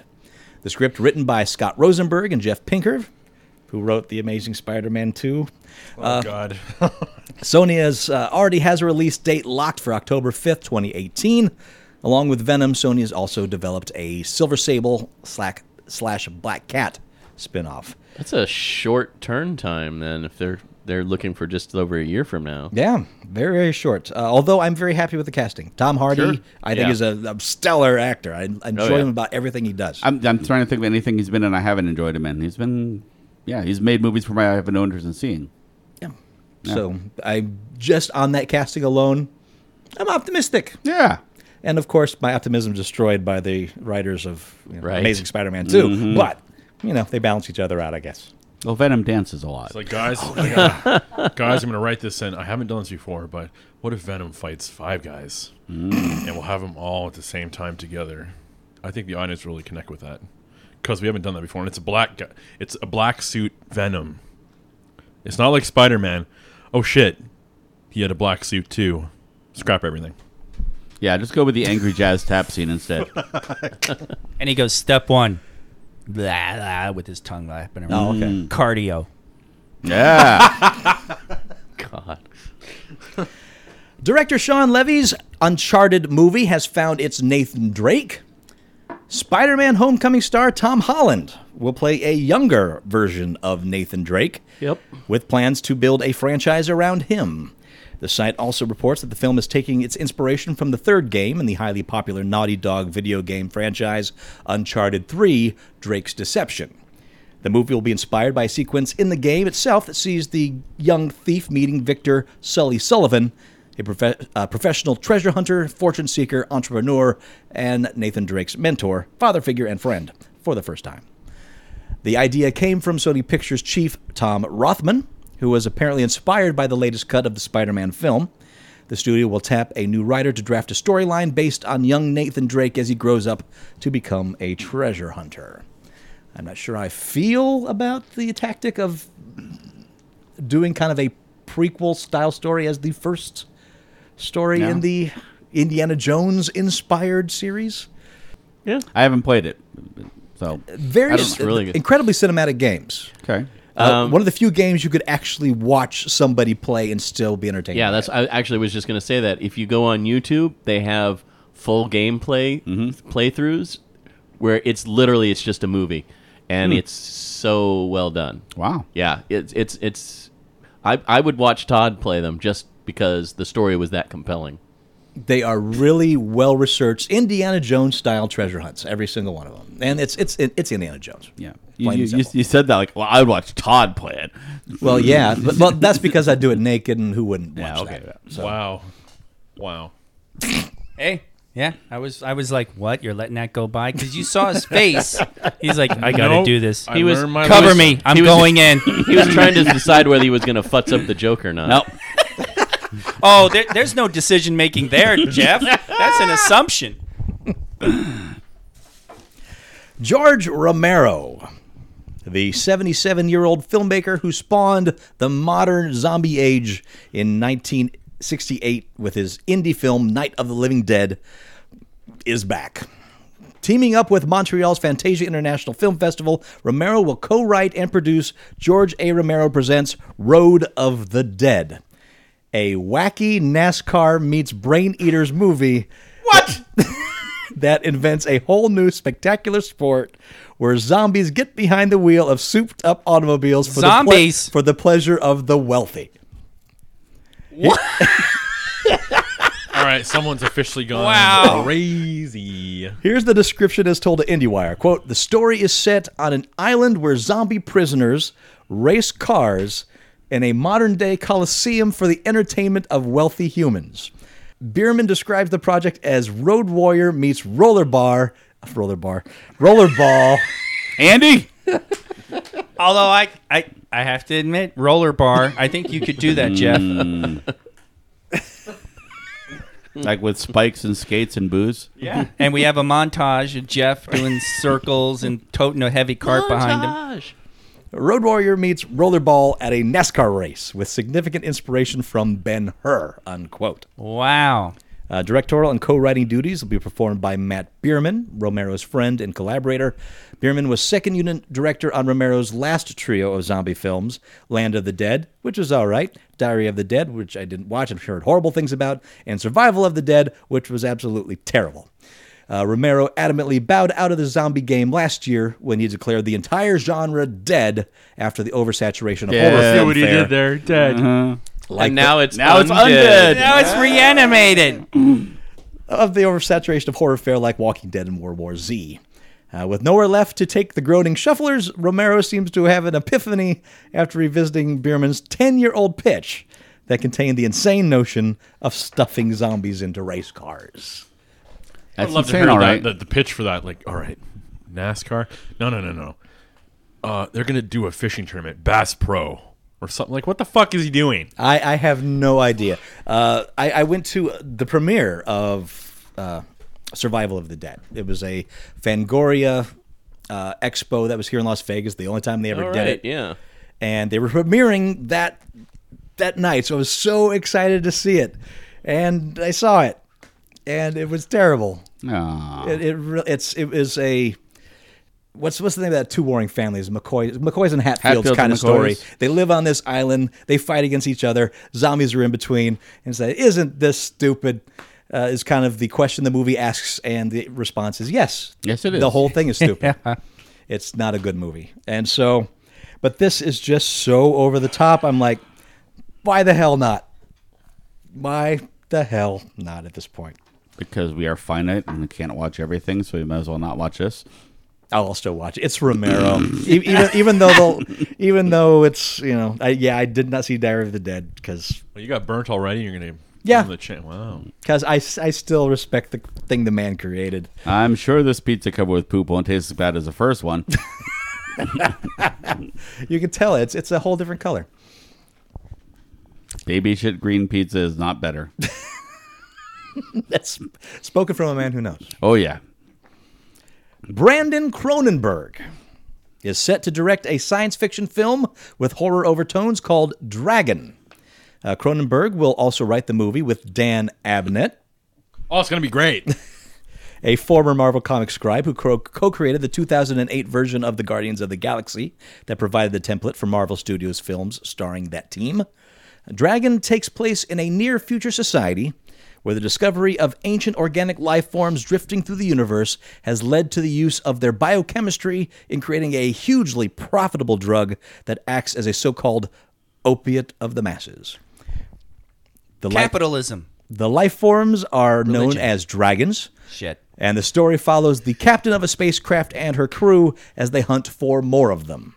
Cronenberg said in a statement, Dragon connects to a certain kind of hallucinogenic sci-fi tradition, like an adaptation of an imagined Philip K. Dick novel.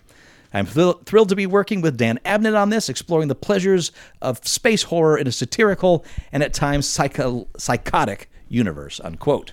So the name of the ship is the Equinox, Captain Ransom. The project is a British-Canadian co-production Oh, it's going to be great. Canadian. All right, I'm on board. and is tentatively scheduled to begin shooting in mid-2018.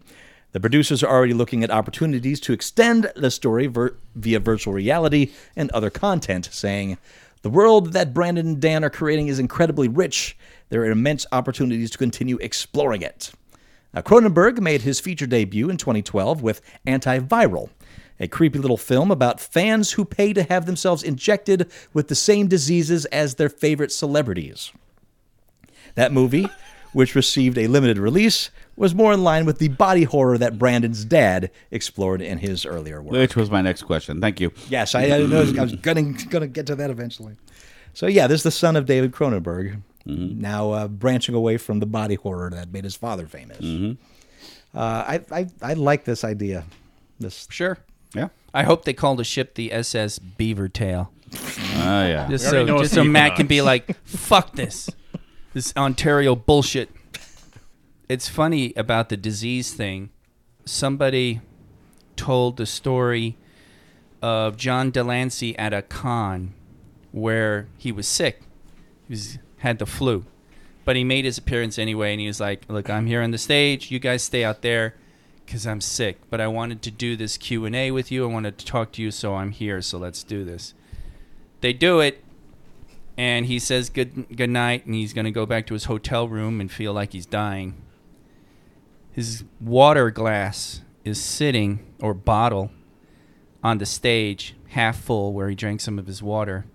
And some guy runs up on stage and scoops up the bottle and goes, what am I bid?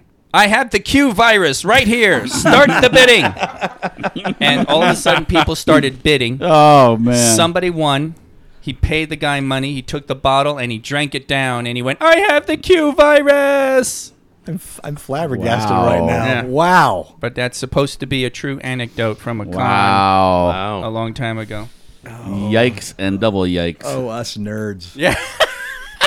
Wow. Creepy, scary bunch. Yeah.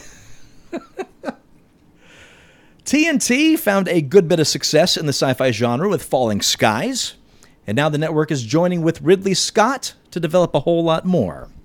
Deadline reports the network has teamed up with Scott to develop a new night of original sci-fi programming, which will encompass typical hour-long shows as well as short-form programming, all made under Scott's watchful eye. The network's EVP of original programming, Sarah Aubrey, said the network hopes to create shows that are imaginative, awe-inspiring, smart, and sophisticated. Huh. Okay. So TNT is creating a sci-fi block night. That'd be cool. So Falling Skies worked really well for them. I really enjoyed Falling Skies right up to the really compressed final season where they tried to shove way too much wrap up into, limited number of episodes. And the tie-in with Chicken Little, I thought that was just such an Sure, empty, yeah. callous commercial decision. Right. Yeah, Chicken of the this- Sea Little. Yeah. Mm-hmm. You see Chicken Little, man. I got that, It's- but the Chicken of the Sea. What? Well, there's no Chicken Little food product, so I went Chicken of the Sea, which is an actual food product. See, I was like, what does this have to do with tuna? Andy picked up the pillow, and he's like, all right, don't move, joke. I'm going to make this as slow as possible. I just got back to my I was seat. trying. I was The trying fuck to are you save talking it, about? but I killed it. Yeah, that's what you said to the police when they broke in the hospital room. Right. No, I'm saving this but it joke. was like the beginning of Reanimator, man. I was sitting Really, there trust me, I'm injecting saving it with the stuff in the neck, and it was not living. This is my pillow of healing. plus 5 pillow of healing. Thank you very much. So what the fuck else do we not give a shit about? Or is this stuff we're No, carrying? I've lost track. Yeah, we did Wicked Geek a long time ago. Oh, That's- okay. Yeah, that's. Of course, your mileage may vary. TNT's upcoming Snowpiercer TV series. Did I say Snorepiercer? Snowpiercer? Snowpiercer. That's what it is. I right was. there. I Well, thought it's it was not going to dull. be Snopes Piercer. Snowpiercer TV series has tapped Doctor Strange director Scott Derrickson to helm the pilot and cast a Hamilton star and Tony winner in the lead role. The series is based on Bong Joon-ho's 2013 sci-fi movie. You Showrunner got through Bong Joon-ho without any problem? Oh, Explain that to me. Come on. those are easy words. They're not even words. And you'll notice I slowed down a little They're when I hit him. sounds. He was fine. Showrunner Josh Friedman, who was the showrunner for Terminator, the Sarah Connor Chronicles, will pen the pilot and executive produce alongside Scott Derrickson. Also on board the speeding train as executive producer is Bong Joon-ho. The taking place in the post-apocalyptic world, Snowpiercer is set 7 years. The original movie took place in 2031 after a new ice age has hit the Earth, which has now become a frozen solid wasteland. The series will center on survivors who inhabit a gigantic, perpetually moving train that circles the globe, where the rich live in the front of the train while the poor are relegated to the tail end, igniting a class warfare. Hamilton David Diggs, who played the Marquis de Sade... No, he did not. That is not a version of Hamilton anyone's seen except for in your fan pick. I don't know. I'm suddenly interested in this musical. Oh, my brain went way ahead of my reader. Yeah. How does the bastard child of a sadist and a masochist rise to the world?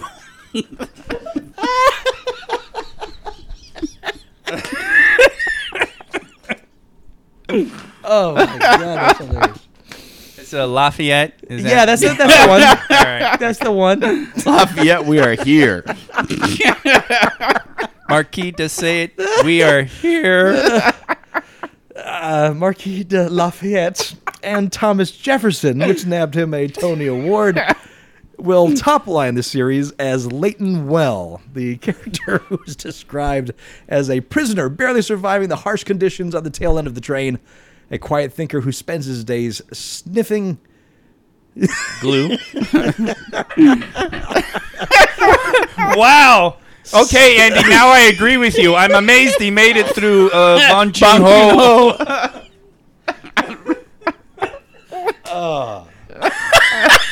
My brain is just broken. So he spends his days. Sniffing.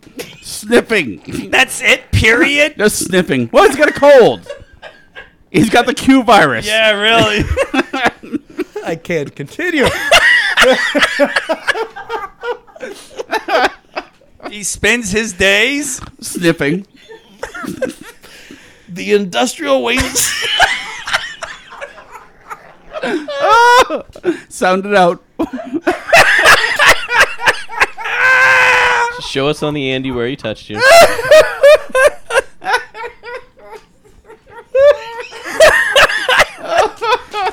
You getting this, Andy? Oh, I get some of it. I'm Okay, getting good. pieces. Tears, folks. Those are tears. My abdomen hurts so much. Should have climbed on the roof of your car. I think I can get through it. All right. Sniffing. You're not helping. I'm not trying to.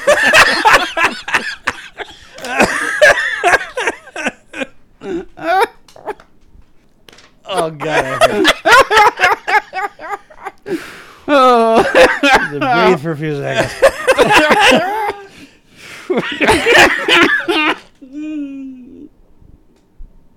I can't even find the damn story. Look for sniffing. There it is. Spends his days. Wow. This is great. You can do with a +5 pillow, baby. Kirsten, I've marked the spot. Please read it. Oh, boy. Oh, I see. Okay. A quiet thinker who spends his days sniffing the industrial waste turned drug Chronol. Chronol? Or is it Chronole? Chronole? All right, see? All right, Chronol. And tending to his cage full of rats. Leighton becomes a reluctant participant in a struggle that could upend life on the train. Oh. Sniffing the... well, it's funny because it's like sniffing the industrial waste. Looks like he picked the wrong weed to quit sniffing industrial waste. Yeah. That's great. All right. Put that up, Andy. No, I'm working on it. It's going up. under the title, I think we broke Todd. Yeah. All right. All right, this calls from red light, green light. Oh, my Yay! goodness. Which is what I was trying to shoot. I was trying to shoot the red light, green light start, but that's much better. Oh, yeah, no. We're going to lead with that. All right, red light, green light. I have thus cast these gentlemen as heads of studio. I'm going to pitch shows that are actually in development, and they're going to say whether or not they red light or green light them. Again, these are shows going forward. We have no input. We can't really stop it. No. We don't control the horizontal. We got a lot today? How many we got? We have more than we'll be able to do on this show. Okay. There's a lot. All right, so we'll go ahead and start it in red light, green light, gentlemen. Netflix has announced they're going to develop an English-speaking drama series based on Polish writer Andrzej Sapkowski's The Witcher fantasy book series. Green light. Spearheading the Netflix series as executive producer are Sean Daniel, behind the Mummy franchise, I think the last one, and Jason Brown, also a producer of The Expanse. Green light. The Fallen's Tomek, also called Tomasz Baginski, and Jarek Sacco from Polish productions and visual effects company Platij Image will also executive produce, while Sapkowski will serve as creative consultant on the series. Sapkowski's 8 novels and various stories, which were translated into 20 languages, also spawned CD Projekt Red's highly popular The Witcher video game franchise. Here's what Sapkowski said. I'm thrilled that Netflix will be doing an You want me to read the news? an adaptation of my stories, staying true to the source material and the themes that I've spent over 30 years writing. I'm excited about our efforts together, as well as the team assembled to shepherd these characters to life. The Witcher saga follows Witchers, who are described as hunters who develop supernatural abilities at a young age to battle deadly monsters. Netflix Sniffing. Why do I use these? He is broken. Bagged Baginski, Ross Bagdasarian.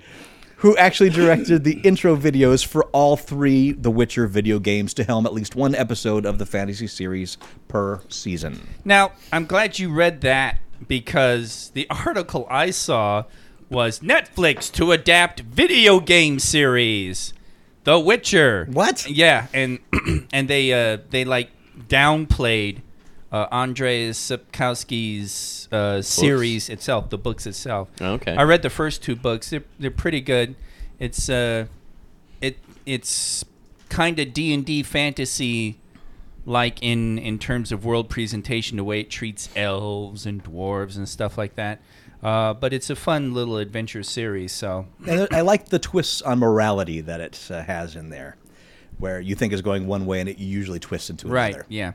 And the first 2 books, at least, there was a lot of that. He was Geralt. I think it's know. Geralt. Geralt. He's constantly questioning shit as through the first 2 books that I read. So, but pretty cool. So I'm going to green light that. All right. I like it. The Expanse part of it, too. I love that show.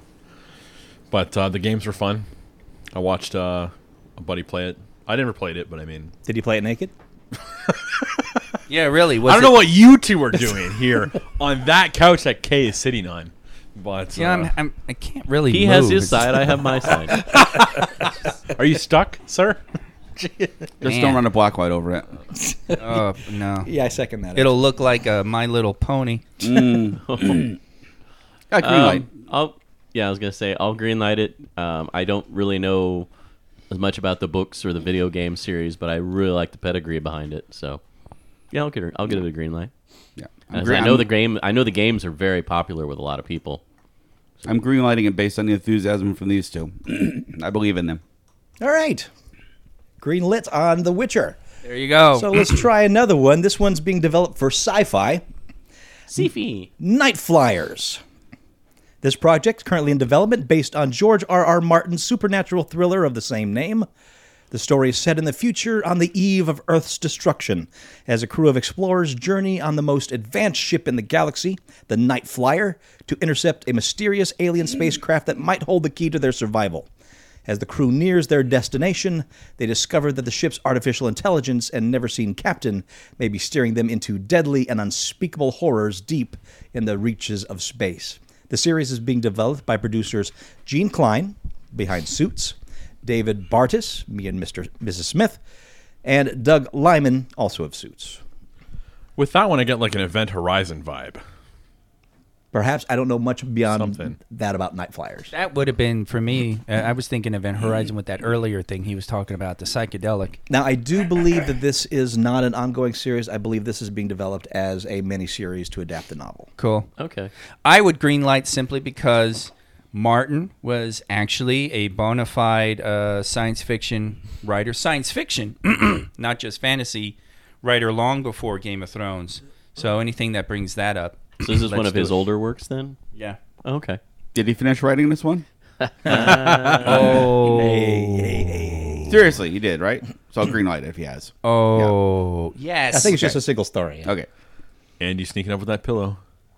I ain't sneaking anymore, baby. Yeah, green light. All I'm right, slinging it green. over my head, both Greenlight hands. it. Then he tripped over the IV line. He, ah! God, you're not allowed in hospitals, right, Andy? No. Okay. No, that's pretty At least much not standard. intensive Not for care. 90 days, but he likes to be a hospital criminal. As he walks by each room, you hear, shame! Shame! Shame!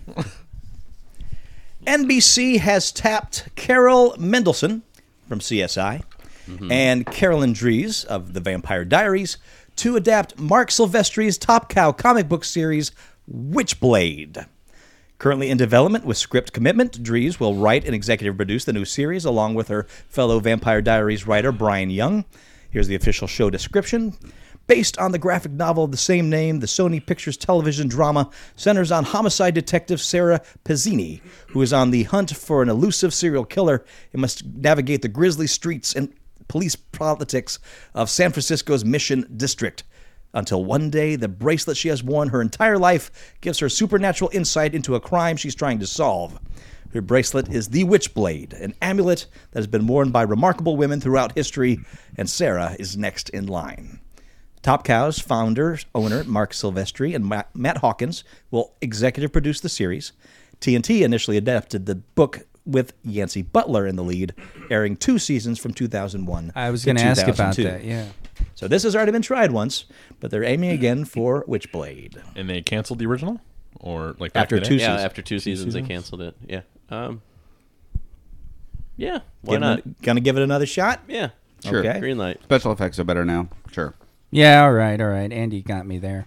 Is the I special mean, effects that brought you in? I liked the premise of the comic book, and I think I saw a couple of episodes of the series back in early 2000s, and I thought it had a lot of potential. But I think that was right where TNT was just kind of starting to dabble with original programming, and especially with the fantasy and the sci-fi stuff. They really were still finding their footing, I and really they've do gotten a cons- lot better now. So with their original series, so I do consider that kind of the dark days of fantasy sci-fi television series. It's that whole when the effects were not good and the writing wasn't great either in a lot of these. That this Mantis and Step forward from Knight Rider. yes, Yeah. definitely. It's had its own charms, but yeah, I guess you could say these did too. But they had a real campiness to them that seemed to be influenced from like Xena, perhaps. Okay, sure. But so there's a green light from. How about you, Matt? I don't know enough about the project, so red light. Wow, all right. Wow. Like a true Hollywood producer. Exactly. Still green lit, but with one But off tainted. just in case it fails. You save your job. That's right. That's right. That's right. I'll look like the genius when it does fail. Oh, here's one people have been waiting for. Robert Jordan's fantasy epic, The Wheel of Time, Oh, goodness, yeah. has now landed at Sony Pictures Television, which produces Outlander on Starz, with Raph Judkins tapped to write and executive produce the high fantasy series. Judkins got geek cred, having worked on genre shows such as Agents of S.H.I.E.L.D., Hemlock Grove, and Chuck. Jordan's widow, Harriet McDougal, will serve as consulting producer. The TV series will be based on the 14 novels that make up the Wheel of Time saga written by the late Robert Jordan under the pen name of James O. Rigney Jr. No, other way around. That's what I said. Okay. Starting with The Eye of the World in 1990, and ending with A Memory of Light, which was published after Jordan had passed away in 2007, finished by Brandon Sanderson. The story follows the, quote, quest to find the Dragon Reborn, who it is said will help unite forces to combat the Dark One, unquote.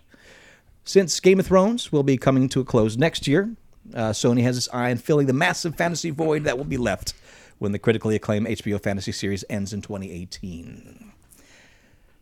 Not knowing where it's going, but Robert Jordan's 14-novel massive epic, what do you say? It's done. So you got that going for it. There is that. 14. Those are some. And those are, they're massive novels. Those are some. That's like the beginning of the Bullet Stopper fantasy series, where each book 800 pages plus. That's the small ones. 800 pages. Yeah. they're. I remember the shortest book, Eye of the World, which is the first book, came out, and I was holding it and like, wow, this is like one of the biggest paperbacks I've ever held in my life. Getting your money's worth. And it's small. Yeah, in compared comparison to the others. Yeah. I mean, it's this is the series that should have been the Game of Thrones, because this was big, sweeping in scope, and you just get your effects right, because it's going to be a lot more magic, a lot more overt magic than Game of Thrones. So it's not not going to be this downplayed, gritty, realistic type of thing. It will actually be pretty different. It's grim because there's a lot of shit that goes on in the series. My concern is actually opposite of Game of Thrones. It is a long motherfucker. So how they... But you're engaged to do a massive... I mean, Is it Jesus Christ. Is it as Seasons upon rapey and seasons. castraty as Game of Thrones? No. Okay. No. It it's really funny. It doesn't get sexual, but there is at least one culture that comes in later in the series called the Sonchan, where they actually enslave people who can do what is essentially magic in that universe. And it is a very servile, very kind of degrading slavery. So there is that subject to touch on. But no, it is not a song of rape and nipples. Okay. So, but it's really it'll be interesting. But it's a lot more flash and dazzle magic than Okay. Game of Thrones, than most fantasy series. So And this is the production company that does work with Starz, so Starz probably will have like a first chance to bid on it. Okay. Well, once again, you've talked me into it. I was kind of out of it when the last line of there, which was like 5 tropes stapled together into one sentence. Yeah. But Not the best descriptive sentence. It is, and I could make a few cracks about Jordan's writing, because he does have a few quirks, and it gets a little. I would make jokes. As a about- reader, I'm curious of where this... Because I haven't read this yet. Yeah, telekinetic spankings with hairbrushes. Oh. What the So it's Doesn't get sexual, he says. yeah yeah it's completely it's, non-sexual spanking. yeah exactly. No, it's really funny because that's like, all right, in this world, there is something called the power, the source, and there is a male aspect and a female aspect. And long ago, in the big ass war against the Dark Lord dude, the male half got tainted, and men who use the power go bonzo. The Dragon Reborn is going to be the one who can actually break that taint, or at least not be affected by it. Definitely need that taint breaking. The females can use it, Doesn't get sexual. and in this world, they're the I forget exactly how it's pronounced, the Aes Sedai, who actually use the power, and they use it for the good, guard against the Dark One, and all that good stuff. So there can be one aspect of Only like one. initiate discipline will literally be like the acolytes, the apprentice girls who misbehave. A telekinetic spanking with a hairbrush is like one of the forms of discipline.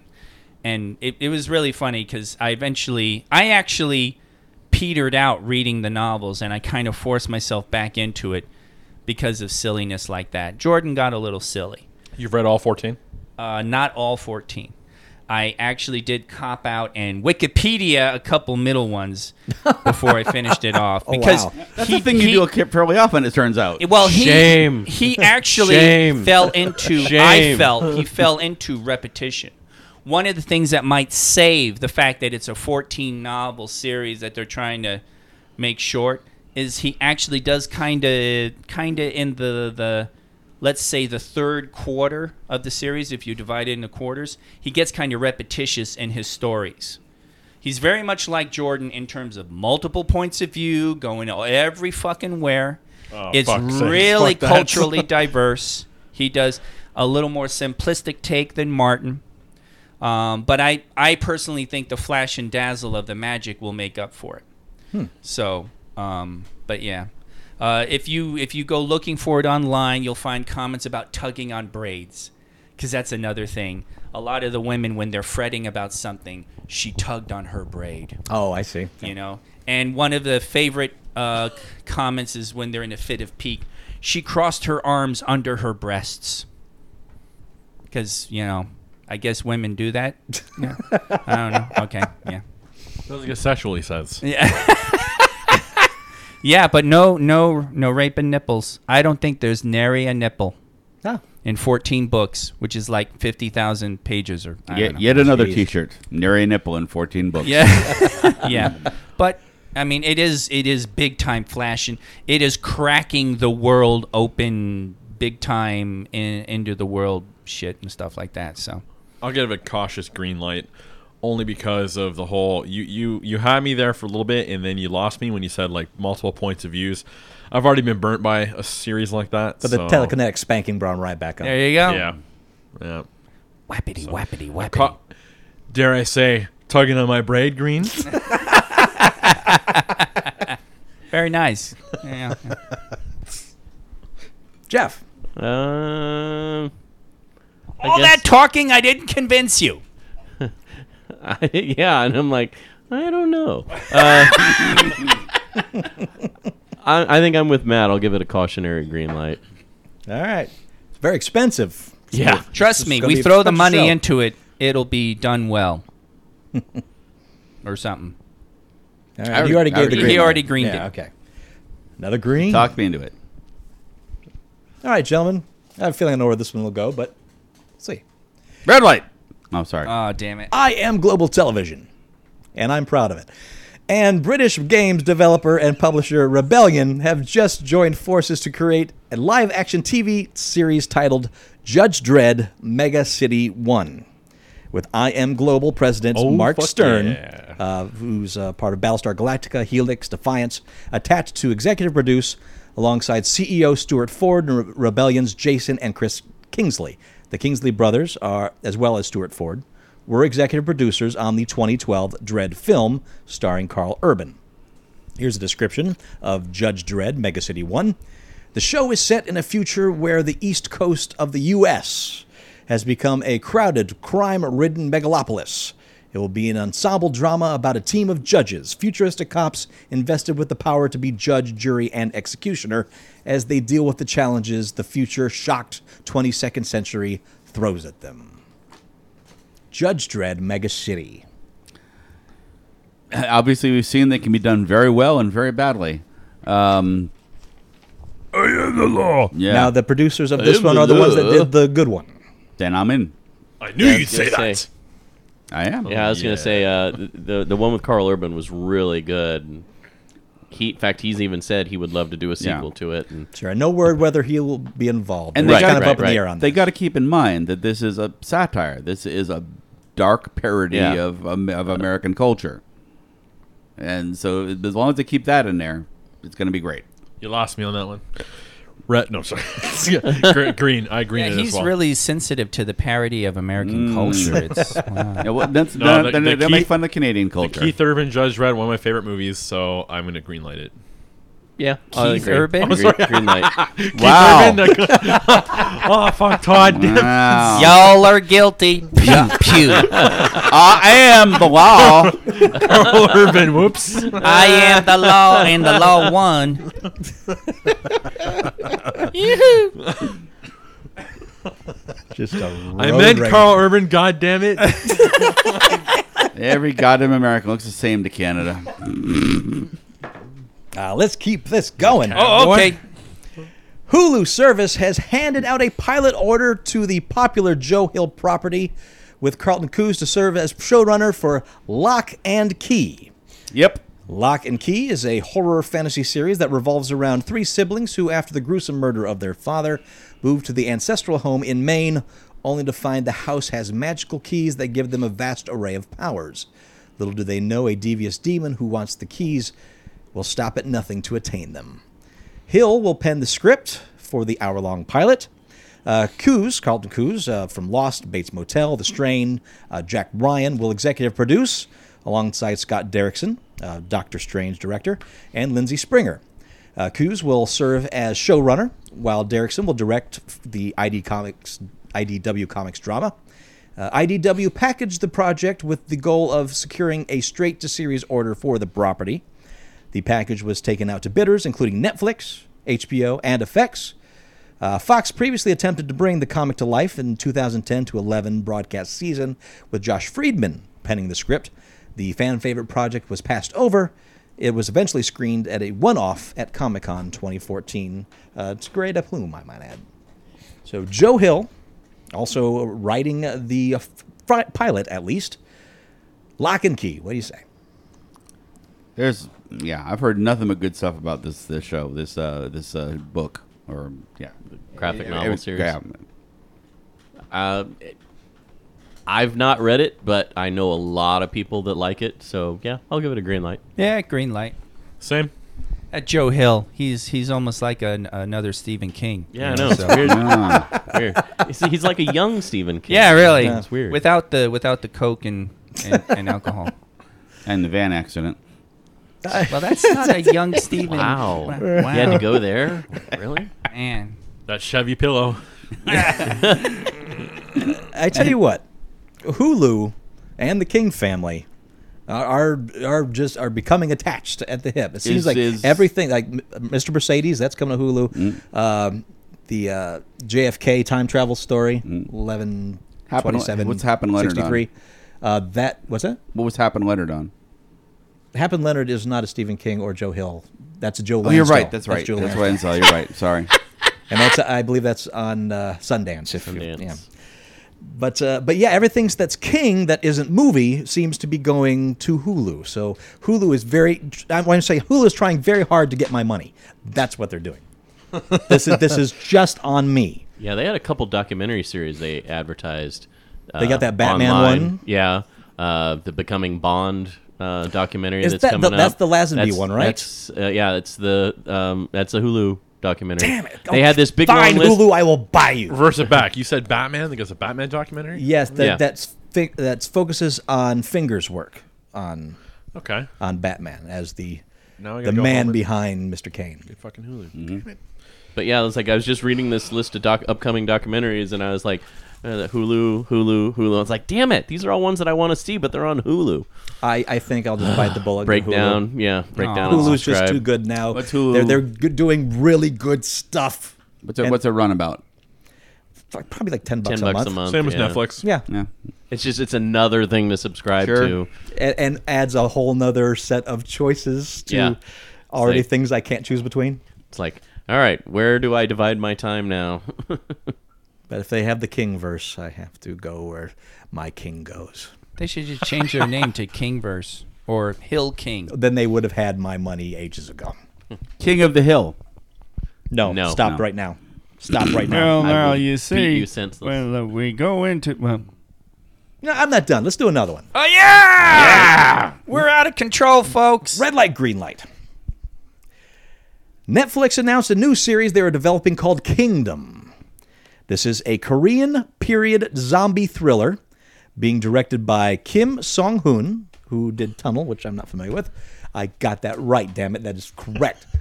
So you can I pronounce can do Korean Asian names. I'm too good at Korean Yeah. names. Not Asian names, Korean names. Korean names. I Just Korean. fail at Japan. Okay.